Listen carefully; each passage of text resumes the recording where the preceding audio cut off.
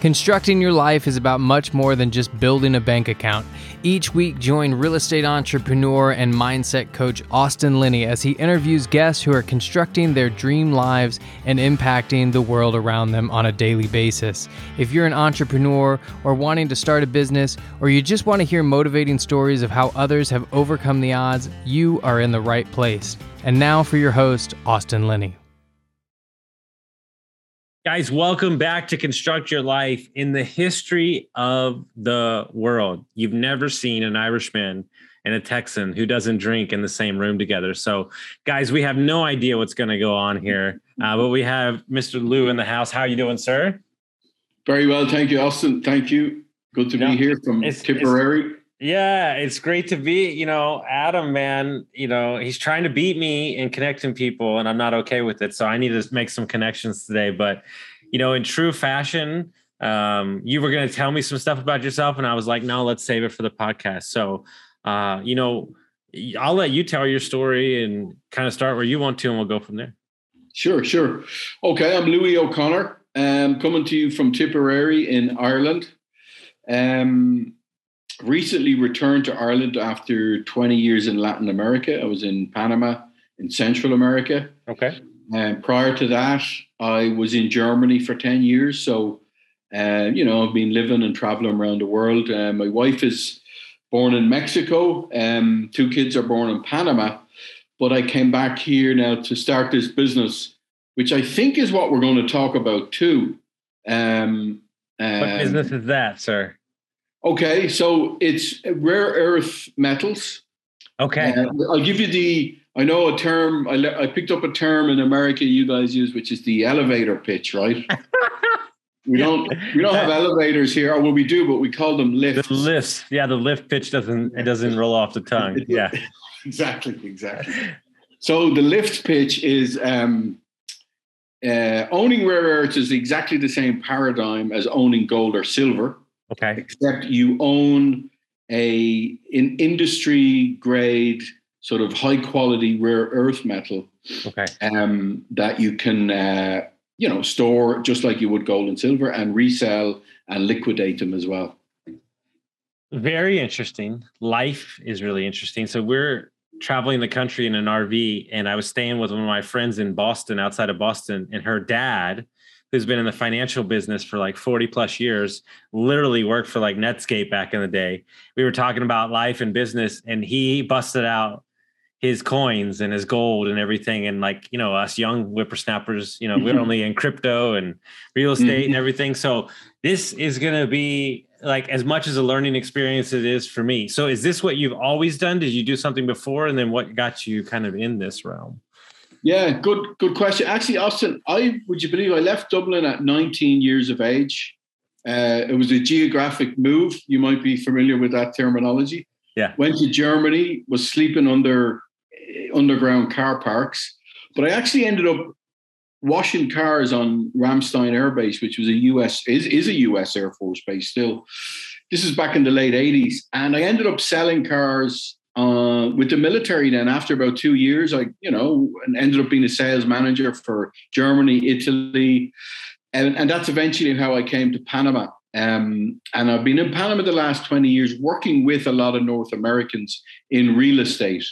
As you probably know, a lot of snowbirds, people who live in the upper northeast, northwest of America, Canada, if they're fortunate enough to have made some money and are considering retirement, they're buying and moving to Panama, Costa Rica, Nicaragua, Belize, and now Colombia is coming online now that they've ended their 50-year civil war. So I've been working with North Americans most of my life, even though I never lived in America. Oh, and I should add, I didn't tell you, the first trip I ever made to America was to Texas.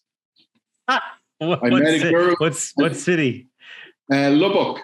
Oh, okay. Well, first of all, that's not Texas, so I digress. But it is Texas. But my brother went to school there. I'm very familiar with Lubbock, and we had some Airbnbs there. But dude, so you met a girl, right? I met a girl from Lubbock in Heidelberg in Germany, and we fell in love. And I went out to meet the family and went to see.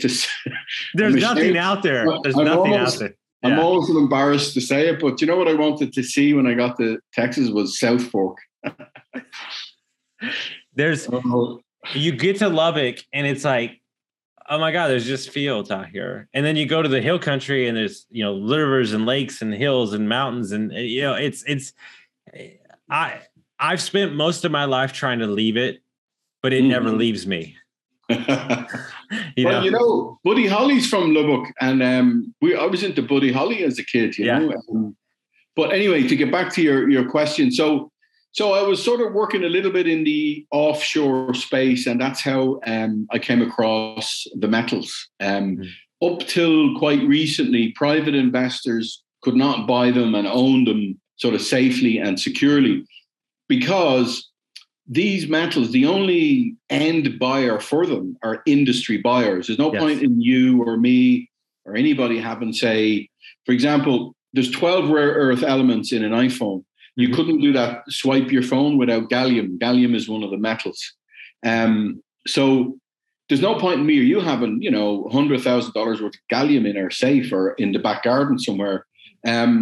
So you've got to be aligned with an industry buyer, and that's what it is. I've partnered with a German company, with the largest metals trader in Europe. They've been in business for 30 years, and they'll sell you the metals. You store them, usually in a chain of custody location, with them as well in a vault in Frankfurt, and then they liquidate them. They're very profitable. Obviously, that's why what a lot of people are surprised is that if you bought rare earth elements 5 years ago and we're sitting on them still today, they have outperformed the S&P 100, or sorry, the FTSE 100, the S&P 500, and gold and silver. So I suppose the important thing to mention is they're profitable to own. I think what's interesting as I continue to build more businesses and as I continue to talk to so many people, in about 5 days, I just did the math. We're coming up on our 2 years anniversary of the podcast. Between the episodes I've been on and 2 podcasts I have, we're talking about, north of 600 to 500 episodes in 2 years. I've talked to a lot of people, and one of the things that interests me is now I'm having a conversation of things that I didn't even know either. And so it's just, I think that a lot of people, and as I get older, I'm going away from this. A lot of people like the sex and the sizzle. I ain't in that business anymore. I'm in the business that's never going to go away. And so what we're looking about is businesses that are never going to go away, like the service business, the title business, the things that are always going to be there. And in my opinion, if I'm speaking out of turn, this seems like an avenue that's not going to go away. No. Well, you're on the money there, Austin. Just a quick couple of points. One, these rare earths are in all modern technology, everything, right? But also they're critically needed in electric mobility. So electric batteries, solar power, wind power. You could say they're nearly the technologies of the future because they're finding more and more uses. Some of them are oxide, so they're like a powdered form. Some of them are highly magnetic, where they can store and transfer energy. So again, for electric car batteries and solar power.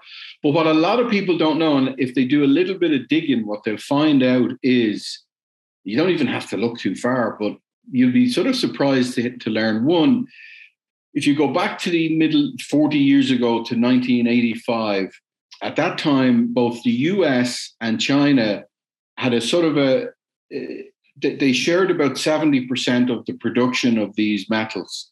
China had 37%, the US had 35%, or vice versa, something like that, right? Then 40 years later, what will blow you away is that the US now has only one production facility of rare earths. So China now produces more than 80% of the world's rare earths. They have sort of a near monopoly on the market. And that's the crux, if you will, for the investor, is soaring demand, sort of limited availability. For example, on average, the metals went up about 35% last year. So if you'd invested 100 grand a year ago, you'd be up to 135. Now, why did that happen? Because China doubled their production of electric cars domestically. So they restricted the quotas. They didn't allow as much metals to go overseas as before. And then the prices went up, So does one person, if I was just me and I'm like, man, I'm intrigued by this, you're not per se going to go out and like hunt this down yourself. You're going to work with somebody like you that's already in the business.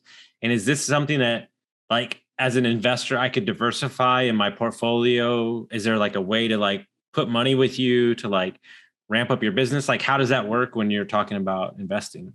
Okay, well, yeah, I mean, we seek private investors, and you buy. Let's say, just as an example, if you bought $100,000 worth, I mean, we'd recommend you diversify within that itself. I mean, you're sort of diversifying out of maybe precious metals into rare earths, but we'd recommend about 9 metals, all the metals that are needed for modern technology, sustainable, greener energy, probably military applications. And then you actually buy the metals, you physically own them just like you would own, it's just like if you wanted to store gold in Switzerland or, Australia, Singapore, it's the exact same paradigm as that. You own them, you have your certificate of ownership, you have your chain of custody authentication, you have your analysis reports, and then you keep them. And you get updated weekly on the prices, and you can keep them for as little or as long as you want. I mean, you own them. So yeah, you physically own them, just like you would. That looks like a fridge or a safe there, not a safe, but let's say it's a safe there beside you. You could have them in your safe at home, but it's better to have them in what we call the chain of custody for easy and quick liquidation. Like, let's say you said, Louis, I want to invest, but I don't want to store them in Switzerland, or I don't want to store them in Frankfurt. I want to keep them here in Texas. Texas is the safest place in the world, right? Then you could ship them there, but the problem is you're sort of adding expenses to your investment, and then you'd have to ship them back, and stuff like that. So look, it's a little bit, as I said, it's the same paradigm as precious metals, but there's a couple of minor differences just to keep it safe and secure. So why don't you think that more people don't know about this, or do you think they're just not privy to this avenue? Great question. Actually, that's it. So you're buying the metals from a company called Tradium GmbH in Frankfurt in Germany, who are 30 years in the business. Primarily, that's what they do. They buy and sell metals. However, only 12 years ago, they opened up a side business. That's a bit of a small word for it now, but let's call it a side business, where they bought what was an underground bunker in World War II, and they converted it to a bank level secure vault, insurance, bonded, tax-free, armed security. So for the last 12 years, since 2010, they've been offering this opportunity mostly in Germany, to Germany, Austria, Switzerland. I mean, there's 90 million people in Germany alone. So sort of was enough business there, if you will. So it wasn't that it was they were excluding, other countries. They just literally have done no marketing in English, or they haven't targeted actively Ireland or the UK or the US. But 3 years ago, they finished completing their storage capacity is 3 times what it was. And for the first time, they've brought in international partners, and I'm their partner for Ireland, UK, and North America. So it's only in the last 6 months I've been doing marketing in English, and that's how, I know Adam actually from Lieberland, but that's how now word is starting to get around. So people in the US would not have heard of it because they would have had to dig really, really hard to find it, I love it. This is why business is so intriguing to me, because you never know what's coming around the corner. That being said, if you don't mind, because it's more of a selfish line of questioning, I've spent a lot of time in Costa Rica. I've got multiple friends in Medellin right now who are running their businesses from Medellin, because it's on the same time zone as America, and they love it. Mm-hmm. When you spent time in the international real estate space in Panama and Central America, I have a big issue with what people see on TV and what's actually going on there. I think they're like a little jaded. Like, for me, I just got back from Costa Rica. Costa Rica was not that cheaper than being in the States. Like, it's, no. And so we've entered a place where it can be done, but it needs to be done the right way. What do you think is the biggest mistake that entrepreneurs or business people, when they're looking to get that second home in Central America or something, what's the biggest mistake you think they're making? Well, I suppose don't believe the hype. Go see for yourself. Mm-hmm. And as you know, the world is always changing. And I went to Panama in 2005. Well, back to Panama. I had been there in the 90s. When I went in 2005, Panama was very inexpensive, and it was just a great time and a great place to be. You could buy it. I did, in fact, bought an apartment, a 3-bed apartment, for $90,000. But those days are gone. And it's what I find. Something I'm learning myself later in life, Austin, as well, is there's usually, they say like this sort of perfect storm. There's always sort of more than one dynamic that changes things. It's not just one thing. Now, Panama is not the great deal it was 15 years ago for expats, right? Why is that? Well, one, you just mentioned Colombia. Nobody was going to Colombia 15 years ago because, there were, 50-year civil war. Now people are, and Colombia is way, way less expensive than Panama, arguably has sort of a better, vibrant culture. Colombian women, I'm sure you have some women in the audience too, but Colombian men and women, let's say, very attractive, fun-loving. But yeah, I think boots on the ground, you have to get there yourself. And, we tend to sort of not respond, but the first wave of sort of contact is, to me is go a bit deeper, get with a local. But out of all of those countries, say from Mexico now down to, say, Colombia, Ecuador, I'd say Colombia is the best bet right now for a North American because of its close proximity to the US. Very, very inexpensive. Great food, great culture. However, I'd also say you'd want to be very, very careful there doing business, because Latin Americans do business differently than North Americans or Europeans, 1,000%. I couldn't. And so you've spent a lot of time in business and a lot of business sector. You've dealt with a lot of North American entrepreneurs. You lived in Europe and everything. I'm just merely asking, what have you learned over your years in business about creating a proper business, but also, handling different personalities, different, kind of like different motives, different cultures. Like what have you learned that served you well over your years in business? Yeah. I've learned that, business is business. And I think it's very unusual to find, even myself, what I've learned about myself is just about everything I do is tainted with my own selfishness and self-preservation. Now, I didn't know that for a long time. It was very well disguised, but I know that's true about me. And I think it's true about just about everybody, unless you meet that very rare enlightened person, right? The Dalai Lama or, So I think my approach is, I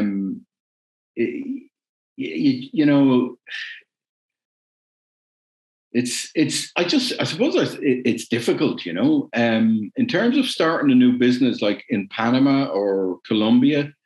I would venture a guess that you mentioned some friends on there. I would say most of them, they're all running businesses in the States. Yeah, exactly. That's exactly what I was going to say. Mm-hmm. And that's how they're probably doing so well there, I'd be super, super careful and cautious about going into business with a foreigner in any way, because, you don't, like, I'm Irish, you're Texan. I mean, if you came to Ireland to say start a business here, you're so out of your normal environment that you don't know, up from down, right from wrong, left from right. You really don't, even though we're speaking the same language, and you're just relying completely on the integrity of meeting somebody who really, really, be on the level with you and straight up. So, yeah, I think, I just think it's very, very challenging, and you have to sort of, I suppose, know yourself, most of all, what you're getting into. Yeah, there's a guy that I follow that I really respect that said, he said, in business, if you can understand that everybody's going to default to their own self-interest, he's like, you'll save yourself a lot of problems. You said it. That's exactly what I hope. That's what I was trying to say. You said it. Yeah. And I think ultimately that's, and people hear me say that and they're like, oh man, like that's really like off-putting. And I'm like, no, it's just that I've been in this space long enough that everybody, not everybody, but a lot of people that I look up to, or used to look up to back in the day, they're not good people when you dig down deeper. And I think that, you know, unfortunately, the farther you get and the higher you get, I'll be honest with you, because I'm a giving person, and I'm like, I have no ulterior motives. Like a lot of people look at me sideways when I'm offering help to them because they're like, what's his angle? Yeah. And like, it's like, so I know how rare it is, right? Yeah. You know, and so we have to make sure that we're, you know, and this is the way we operate. You know, what are your values? What do you really care about? What's the deeper meaning here? Let's dig a little deeper. Let's find some stuff up. Yeah. And then kind of going from there. Yeah. Yeah. Go ahead. I think, you know, what you said there as well, Austin, a little bit of a deeper way is don't sort of going into that with that frame of mind is, you know, like Mike Tyson said about, I think when somebody was going in the ring against him, you know, they'd say, well, he's going to knock you out and he's going to do this. And he'd say, well, everybody has a plan until they get hit, you know. Likewise, everybody has a plan while things are going well and while the sun is out and the sun is shining. You'll really only see another side when the pressure comes on. So my suggestion, as you said, if for people who maybe are, you know, buying a home or any sort of business and, you know, outside of the US, when they're outside their environment, is don't give away your position of strength, you know. Even if you trust that person or it appears that things are going well, maintain your position of strength. Do not give anybody a possible advantage over you if things go wrong further down the line. Do you know what I mean? Love it. I love it. So if anybody wanted to find out more about, you know, the space that you're in, is there a book, is there a podcast, is there a YouTube channel, or is it kind of, can you find that information? They need to reach out to you. They'd come to our website, which is www.strategicmetalsinvest.com is the best thing. Yeah. Go ahead. Yeah, I was listening to a guy I respect who owns a bunch of business, who was interviewing a stock guy, and he was saying that you know, they've never seen a time like this for commodity, you know, aluminum, metals, and you know, and people. I don't think people are aware enough to understand that everything affects everything.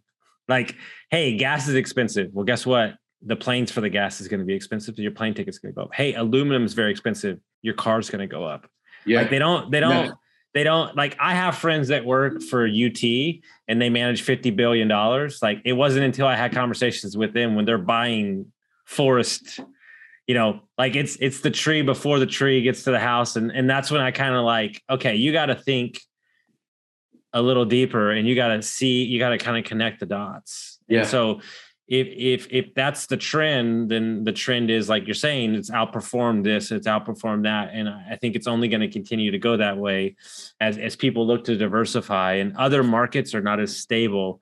And then that's kind of the game behind the game that really takes the thinking to the next level. Yeah, well, exactly. What you're doing with rare earths as well is you're investing a bit further back along the value stream. So, you know, if you can see, you know, the explosion of smartphones or electric vehicles, right? You know, how can I invest in electric? Well, you can invest in the mine, or you can invest in Tesla, but you can also invest in the raw materials that are needed for those products. And that's basically what this is. Again, one of the big things about it, which people just don't know, is that how much of a monopoly China has on rare earths. Over 87% of the refining is done in China. They monopolize the market, and that's, you know, again, as you said as well, if China restricts quotas, you'll probably see the price of your iPhone go up, you know. Well, you know, every day I wake up and I ask myself, what am I going to learn new today? And today I learned about rare metals, and I'm better for it. And now I have an Irish friend. So when I take my dream trip to go play all the golf courses and drive around, now I have a friend. So I'm super excited. if people want to find out more about you, what your company's doing, you already gave the website, but is there any way for them to contact you or reach out? Yeah, probably my email is the handiest. It's Louis, Louis, at strategicmetalsinvest.com. I love it. Guys, if you got some value from this episode or you enjoyed it, send it to a friend. We'll see you next time.